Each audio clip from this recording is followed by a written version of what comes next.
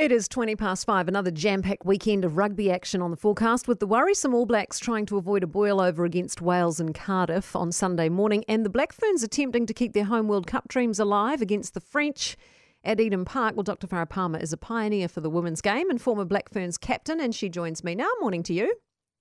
Good morning. Recent losses for the Black Ferns against France would suggest that this may not be easy.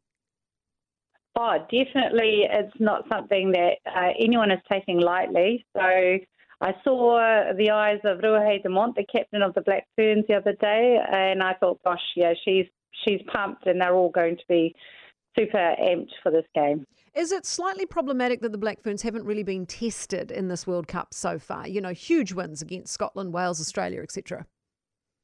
Oh, look, I don't agree. I think Australia definitely tested New Zealand, and I think they've been improving with every single game.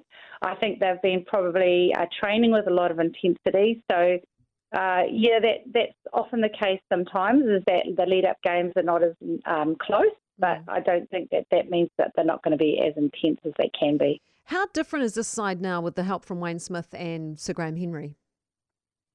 Yeah, the Black Ferns review was probably a really horrible process to go through for the team, but I think ultimately it has created a shift in the mindset and the focus of the team. So it's been great to have legends like Wayne Smith and Graham Henry involved, and Mike Cron. They've really kind of added something, as well as bringing in some All Blacks to kind of mentor the players as well.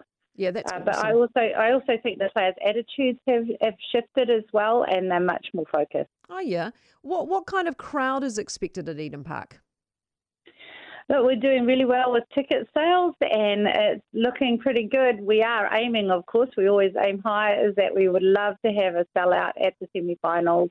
So we're just asking every New Zealander, everyone who's interested in coming along and supporting this amazing tournament to buy their ticket. Now, the All Blacks, they've made 11 changes to the side that played Japan. Can we expect, do you think, a totally different performance this week?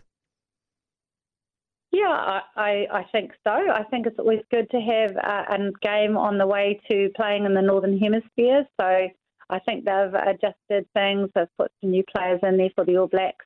It's always an epic game against Wales. Two teams with a strong rugby history. So I would say they'd be ready for this one. Are you confident that they'll actually win? I mean, it used to be, of course, a given. Yeah, I am confident. I think it's been a while against Wales where they haven't had put on a convincing win. So I think they'll be fine. It's getting more and more challenging for the All Blacks.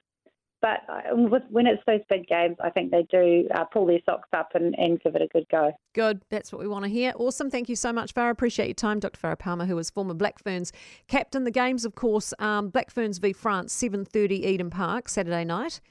And All Blacks v Wales, bright and early Sunday morning. If you think you're up early to listen to this show, then you might like to reconsider what early means to you. 4:15 a.m. Sunday morning is when the All Blacks are playing Wales. Be interested to know how many people are getting up to watch that.